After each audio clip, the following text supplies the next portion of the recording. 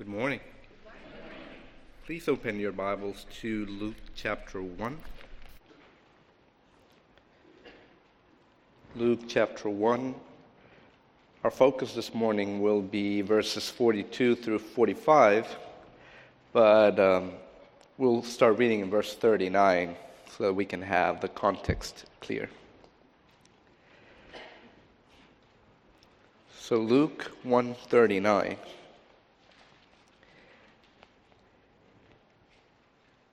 This is the word of the Lord. In those days, Mary arose and went with haste into the hill country, to a town in Judah. And she entered the house of Zechariah and greeted Elizabeth. And when Elizabeth heard the greeting of Mary, the baby leaped in her womb. And Elizabeth was filled with the Holy Spirit, and she exclaimed with a loud cry, "Blessed are you among women, and blessed is the fruit of your womb. And why is this granted to me, that the mother of my Lord should come to me? For behold, when the sound of your greeting came to my ears, the baby in my womb leaped for joy. And blessed is she who believed that there would be a fulfillment of what was spoken to her from the Lord." Let's pray. Dear Heavenly Father, we are grateful that we can gather together this morning in the name of our Lord Jesus Christ. Thank you for your word. Thank you for giving us light, Lord, that we're not left in darkness, but you have given us your word, and through your word we know the testimony to our Lord Jesus Christ, our only Savior. Lord, I pray that as we study narratives that I am sure are very familiar to most of those who are here today, that we would worship you, that we would praise you for the wonderful things that you've accomplished and done for us, how you've blessed us in Christ Jesus, and how you've blessed us with fellowship with one another. I pray that you be with us, that you help me clearly speak what you've taught me through this passage, that you would help my brothers and sisters and all hearers here to understand what you've written in your word, Lord, and may we all be edified and your name be glorified. And we ask these things in Jesus' name. Amen. Well, last time I had the opportunity to be with you a few months back, we examined the account of Simeon's praise when he met the child Jesus and his parents in the temple in Jerusalem. That was in Luke chapter 2. And we talked then about the blessings which belong to those saved by the Lord. Simeon's song is one of several instances in the first two chapters of Luke where God is praised for the salvation found in the coming of his Son Jesus Christ, the Messiah, and which was announced by a forerunner, John the Baptist. God, through Luke, brings forth early in this gospel narrative many witnesses to the one and only Savior, and the privilege, blessing, and joy which accompanied his entrance into the world for those with eyes to see and ears to hear. In addition to Simeon, for example, in Luke chapter 2, there's a prophetess named Anna, which in verse 38 began to give thanks to God and speak of him, that is Jesus, to all who were waiting for the redemption of Jerusalem. There's also the angels before the shepherds out in the field. They praise God in chapter 2, verse 14. "Glory to God in the highest, and on earth peace among those with whom he is pleased." Zechariah, the father of John the Baptist, said in chapter 1, verse 68, "Blessed be the Lord God of Israel, for he has visited and redeemed his people." Mary herself, right after our passage in verse 46, she says, "My soul magnifies the Lord, and my spirit rejoices in God, my Savior."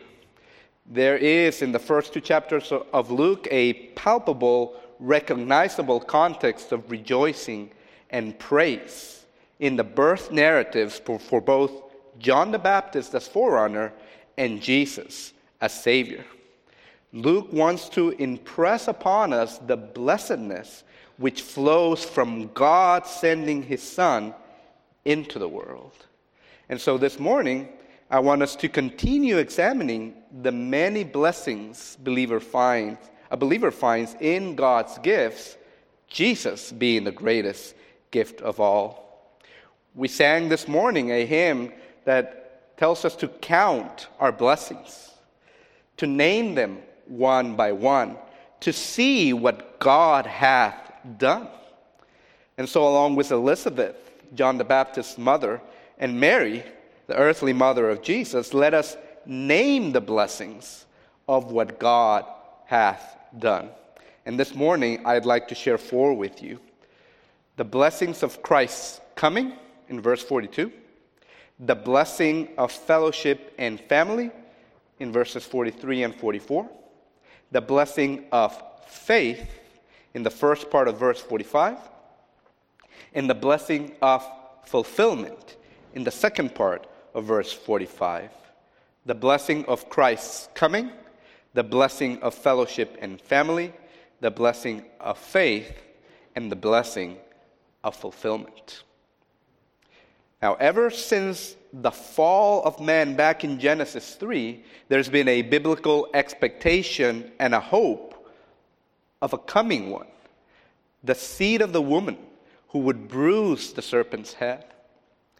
In Genesis 49:10, Jacob expresses this hope by saying, "The scepter shall not depart from Judah, nor the ruler's staff from between his feet, until tribute comes to him," that is Messiah, "and to him shall be the obedience of the peoples."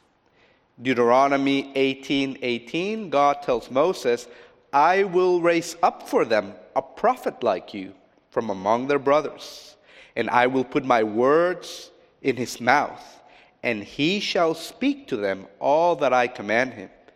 And whoever will not listen to my words that he shall speak in my name, I myself will require it of him."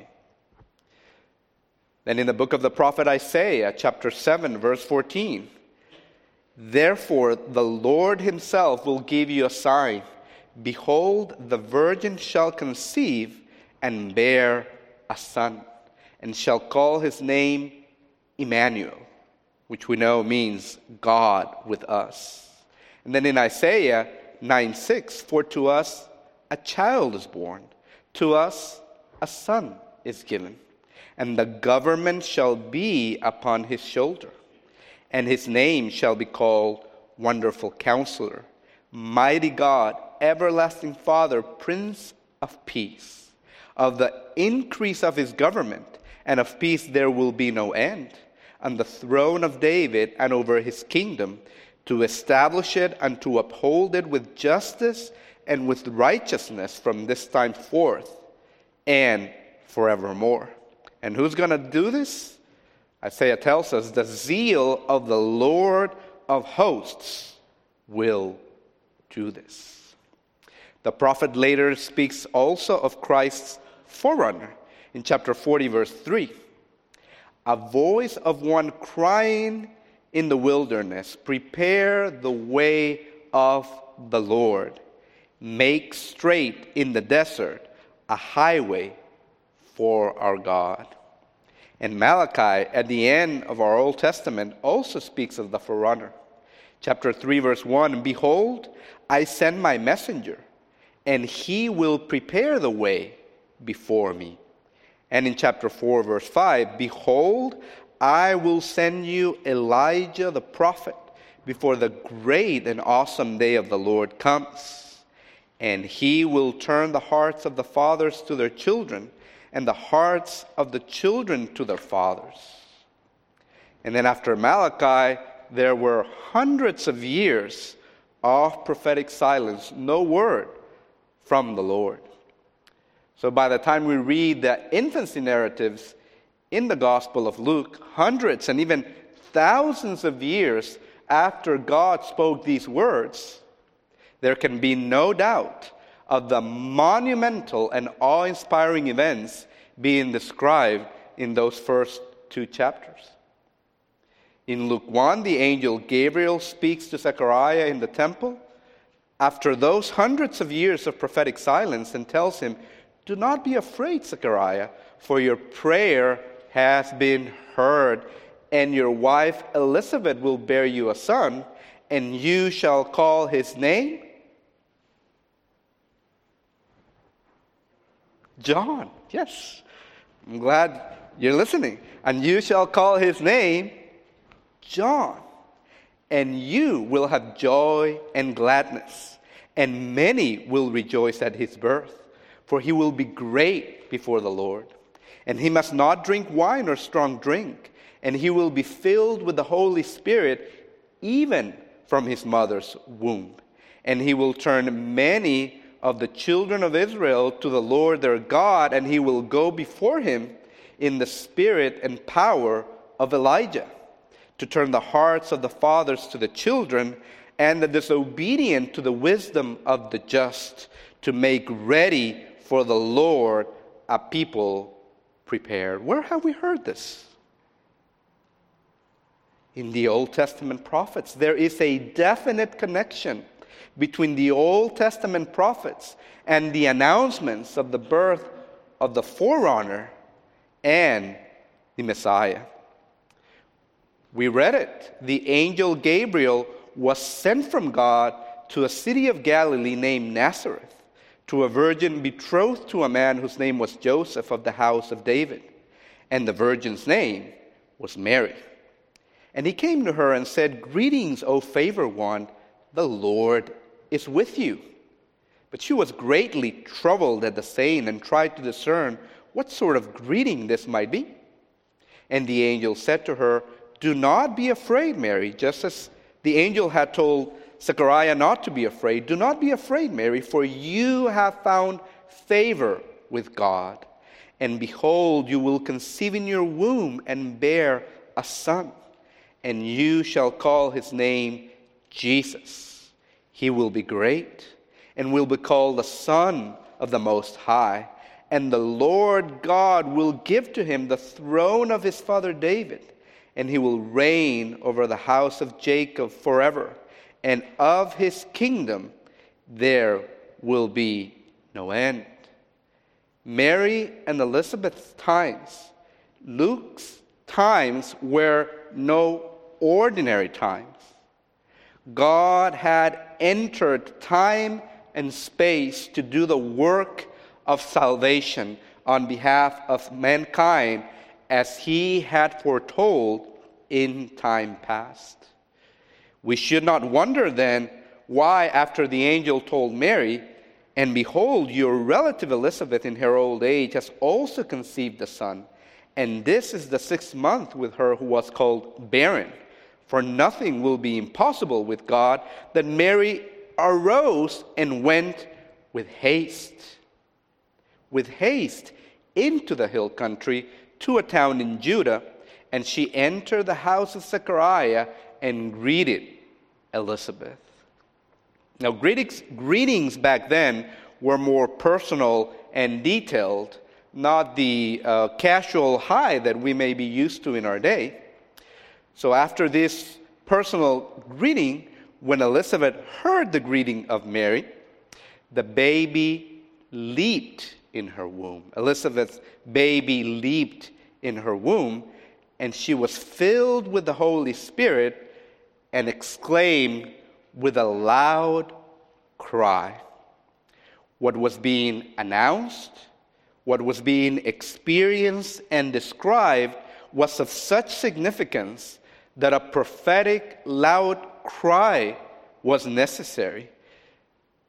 It should be proclaimed in the rooftops, as it were. It's the testimony of the Holy Spirit through Elizabeth concerning God's Son.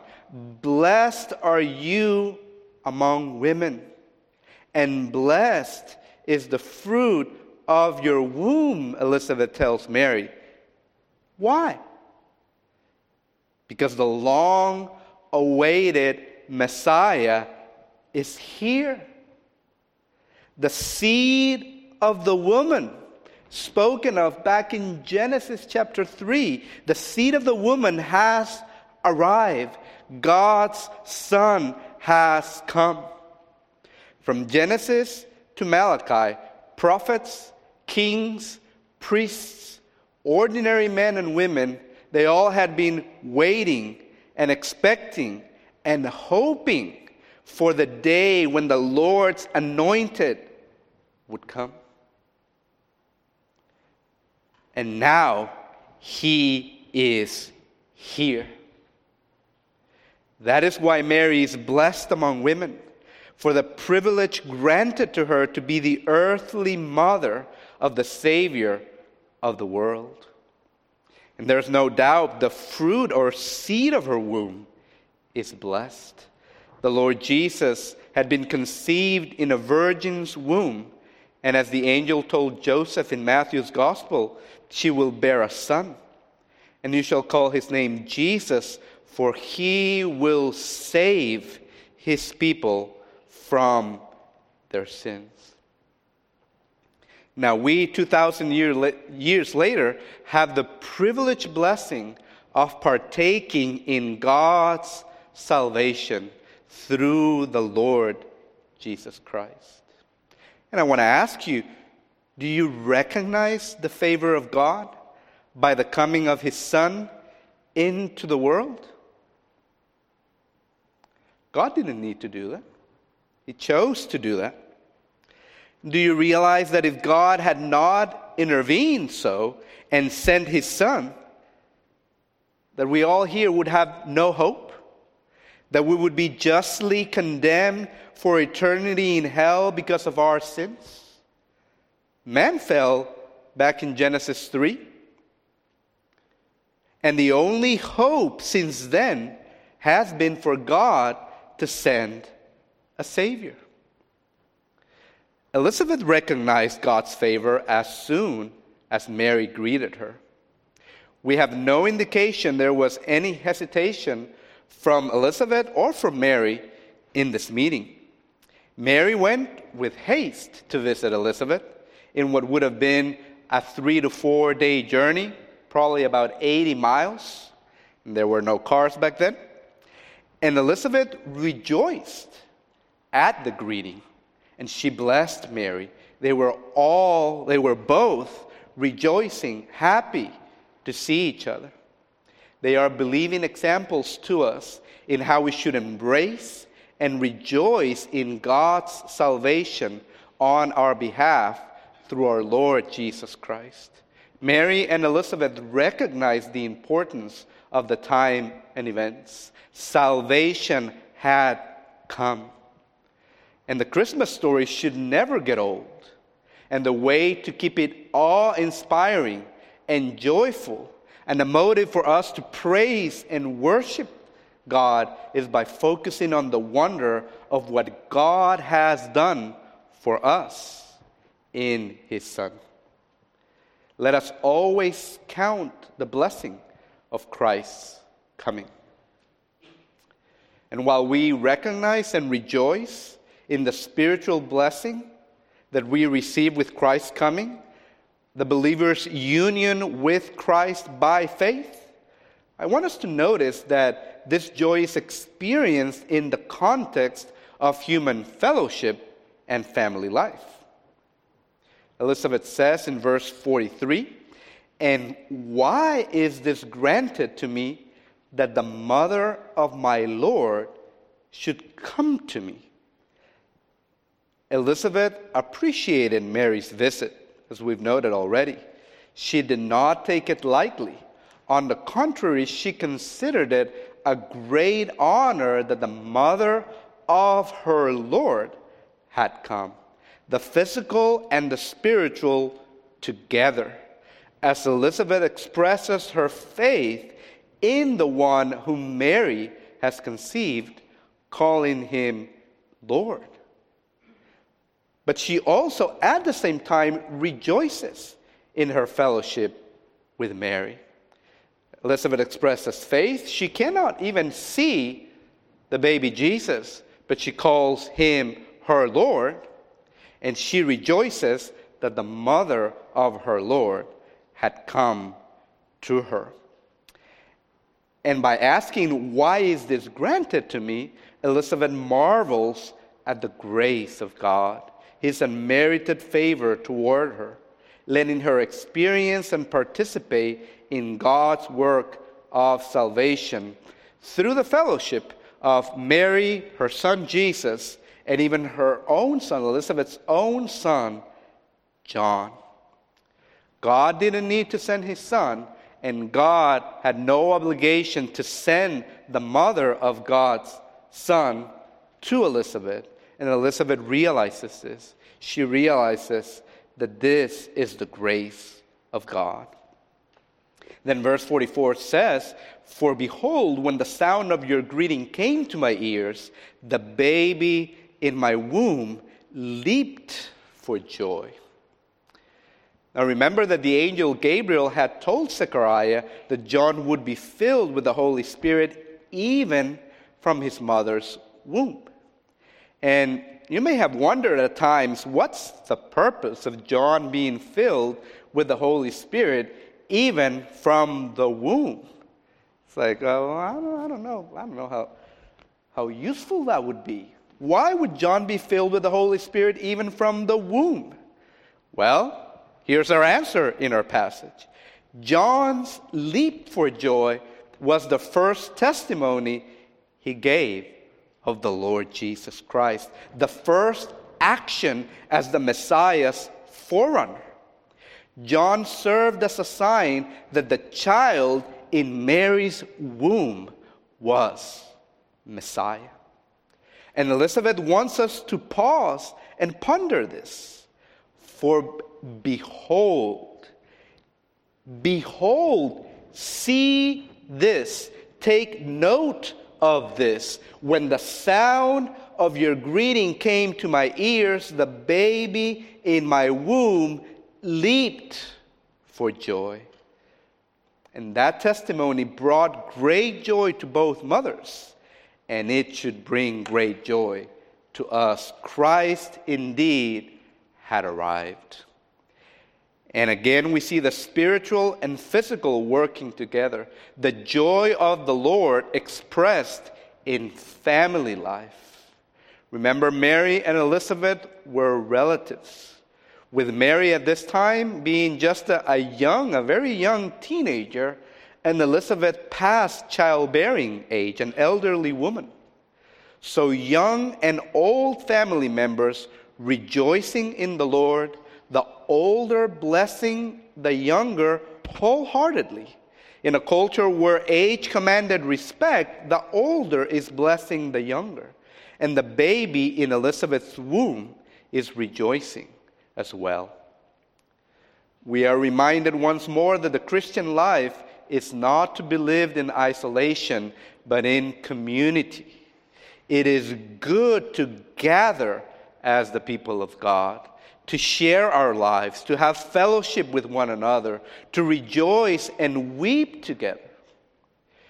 We can only imagine the content of Mary and Elizabeth's conversation in the greeting. The text does not tell us, but we know they were experiencing all this together. Mary went with haste, and Elizabeth rejoiced when Mary greeted her.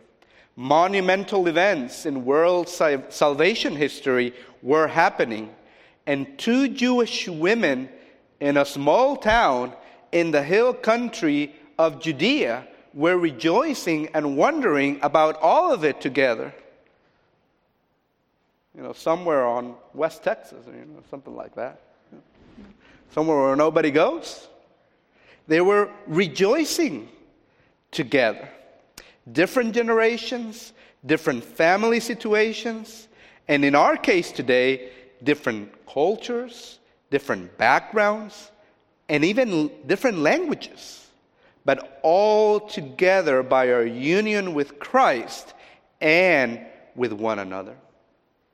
And even within our families, we must not take for granted the blessing of living together, of spending time together.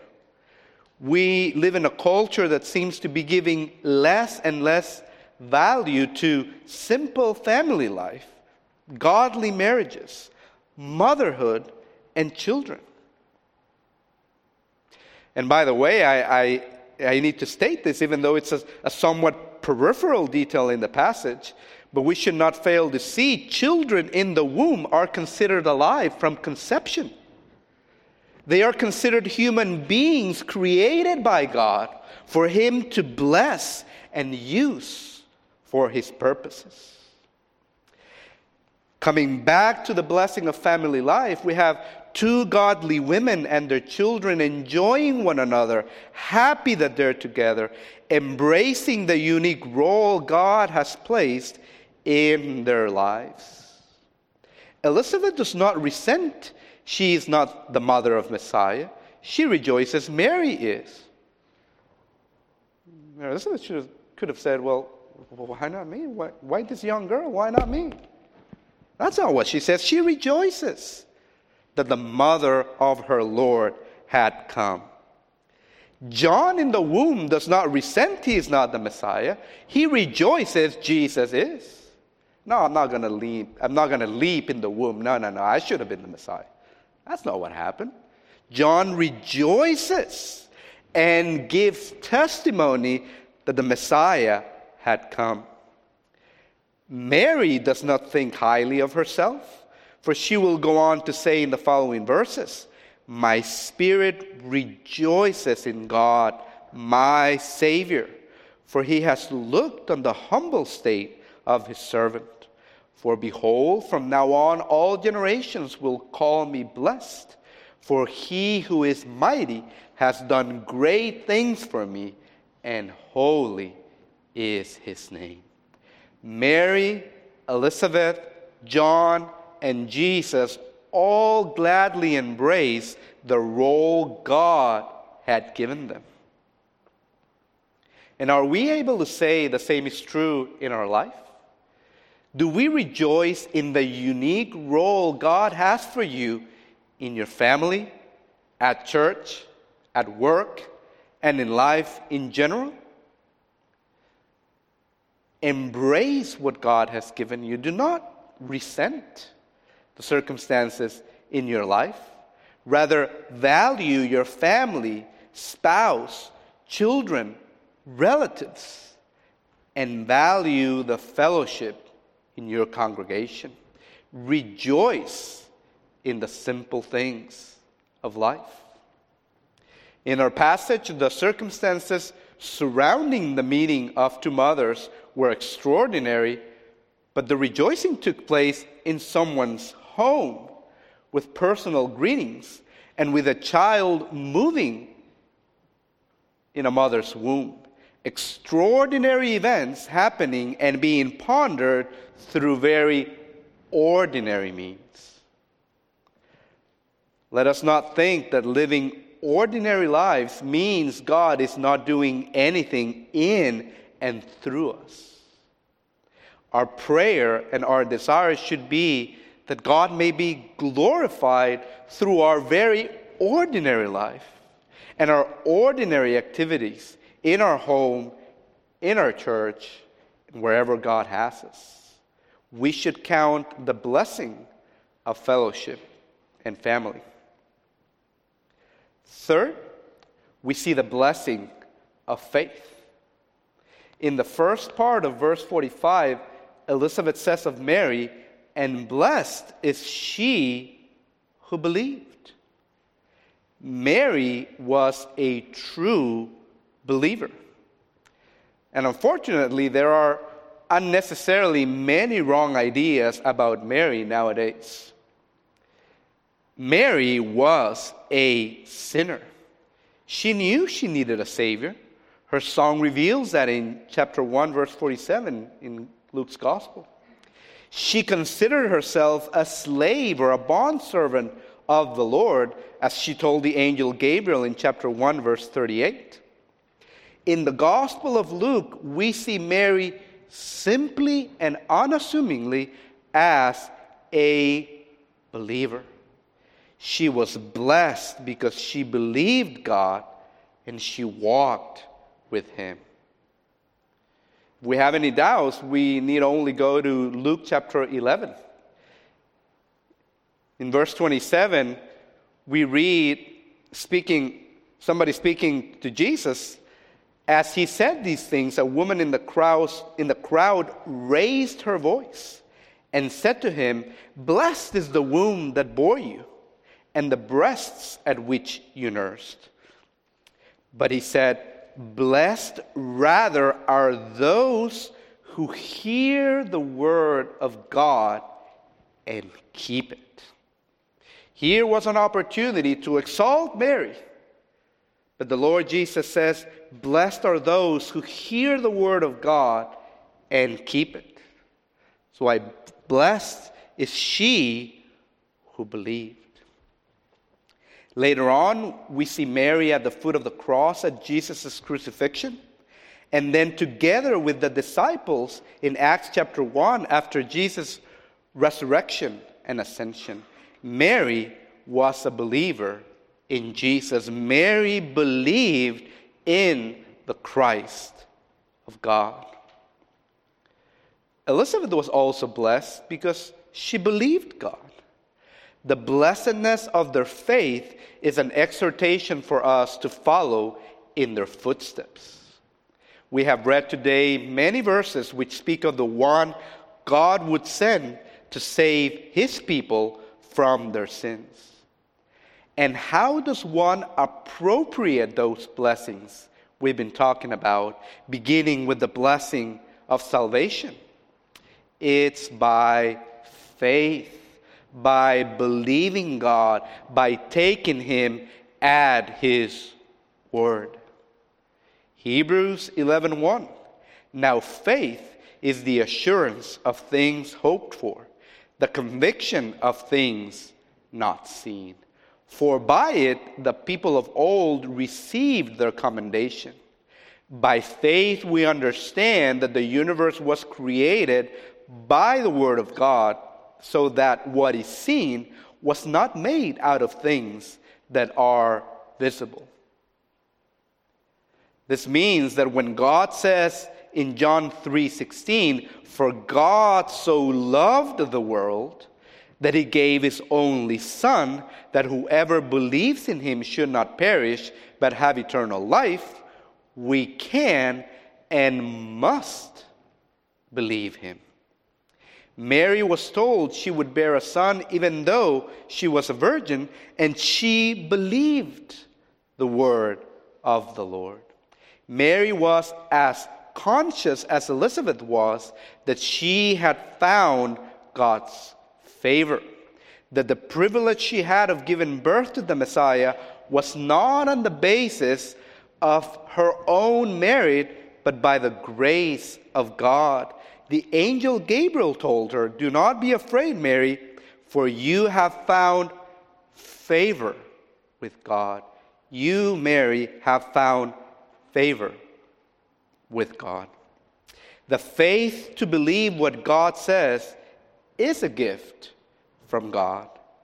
For those of us who have heard and believed the good news of the gospel, that there is salvation only in Christ Jesus, we must always thank God for opening our eyes, our hearts, and our minds to the truth of the gospel so that we can see the beauty of our Lord Jesus Christ and the great salvation that he has accomplished for us.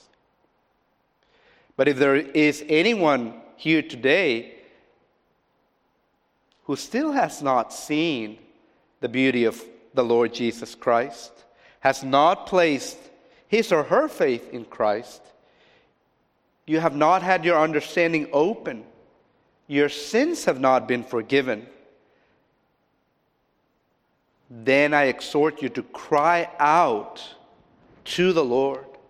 Ask him to have mercy on you, and he will abundantly pardon anyone who humbles himself or herself, who recognize their sinfulness and embrace the Lord Jesus as Lord and Savior. We should count the blessing of faith. And finally, we need to see the blessing of fulfillment. Verse 45 in its entirety says, "And blessed is she who believed that there would be a fulfillment of what was spoken to her from the Lord." We've already mentioned Mary was a blessed believer, but let's finish by noting God was fulfilling or bringing things to pass at this time that Mary and Elizabeth got to witness themselves. The angel Gabriel told Mary, "Behold, your relative Elizabeth in her old age has also conceived a son, and this is the 6th month with her who was called barren, for nothing will be impossible with God." Mary was able to see that it was true when she visited Elizabeth. The angel also told Mary she would conceive in her womb without knowing a man. And John leaped for joy as Mary greeted Elizabeth, a sign the angel's words were true. Zechariah and Elizabeth were told they would have a son in their old age, and it became true. We see that in the first 2 chapters of the Gospel of Luke. There is great blessing in experiencing the fulfillment of God's word, not only because people get to see it, but also, and importantly for us, because those fulfillments speak of the guarantee that every single thing God says will come to pass. Everything God says will be fulfilled. Psalm 119, 160 says, "The sum of your word is truth, and every one of your righteous rules endures forever." When God told David in 2 Samuel 7 he would build David an everlasting house and kingdom, fulfilled through the Son of David, Jesus, David responded by saying, "And now, O Lord God, you are God, and your words are true, and you have promised this good thing to your servant. Now, therefore, may it please you to bless the house of your servant, so that it may continue forever before you. For you, O Lord God, have spoken. And with your blessing shall the house of your servant be blessed forever." Why would David have an everlasting house? Because God said so. Why would Zechariah and Elizabeth have a son? Because God said so. Why would Mary conceive in her womb the Savior of the world? Because God said so. When Jesus was born in Bethlehem, an angel spoke to shepherds out in the field. Luke 2:15 tells us the shepherds said to one another, "Let us go over to Bethlehem and see this thing that has happened, which the Lord has made known to us." And they went with haste and found Mary and Joseph and the baby lying in a manger. And when they saw it, they made known the saying that had been told them concerning this child. And all who heard it wondered at what the shepherds told them. But Mary treasured up all these things, pondering them in her heart. And the shepherds returned, glorifying and praising God for all they had heard and seen, as it had been told them. As it had been told them. They praised God because of what they heard, because of what they saw, and because it was all just as it had been told them. There is wonder, there is awe, there is praise at the fulfillment of God's word.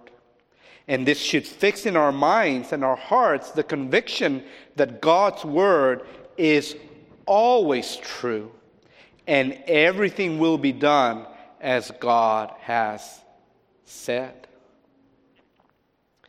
Verse 45, "Blessed is she who believed that there would be a fulfillment of what was spoken to her from the Lord. Are we convinced of this? Are we convinced that what Proverbs 30 verse 5 says, every word of God proves true? We may or may not get to see the fulfillment ourselves, but we can be certain everything God says will come to pass. That includes Acts chapter 1 verse 10.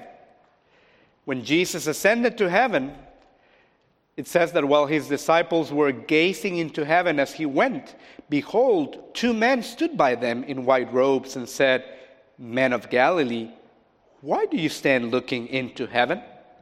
This Jesus, who was taken up from you into heaven, will come in the same way as you saw him go into heaven.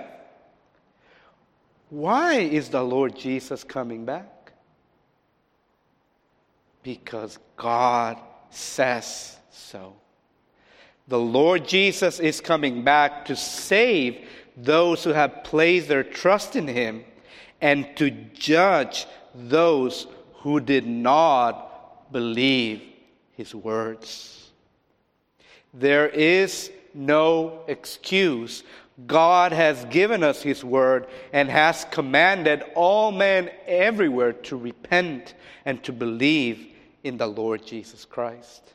And believers in Jesus will get to experience one day completely the blessing of fulfillment. And we should count and name it as a blessing. Name them one by one. See what the Lord hath done. So, Christian, be encouraged. You have been blessed by the coming of our Lord Jesus Christ. You've been blessed with a spiritual family in this congregation. You've been blessed with an earthly family with which you can enjoy many things. If you're a true believer in Christ, you've been blessed with the gift of faith. And we've been blessed with God's precious word, in which we can rest completely, knowing all of it is true and all of it will be fulfilled in its proper time. So let us give thanks to the Lord this coming week for the many gifts he has provided for us. And let us bless his holy name for the many blessings he has showered upon us. Let's pray. Dear Heavenly Father, we recognize and we thank you and praise you for your grace, that unmerited favor that you've showered upon us, namely and chiefly in our Lord Jesus Christ. Lord, thank you that it is through our Lord Jesus that we can come before you, that we can gather with joy as your people, that we can ponder and wonder at the birth narrative of both John the Baptist and our Lord Jesus Christ. And Lord, thank you that those two Jewish women 2,000 years ago were so joyful and they bring such a blessing to us now. And Lord, thank you for a time and a week where we can give thanks to you, when we can gather as a congregation and as families to give you thanks, to give you praise, Lord, for all the blessings that you have given us. Lord, I pray that from our heart we would count them, we would name them, and we would praise you for what you have done. And we pray these things in Jesus' name. Amen.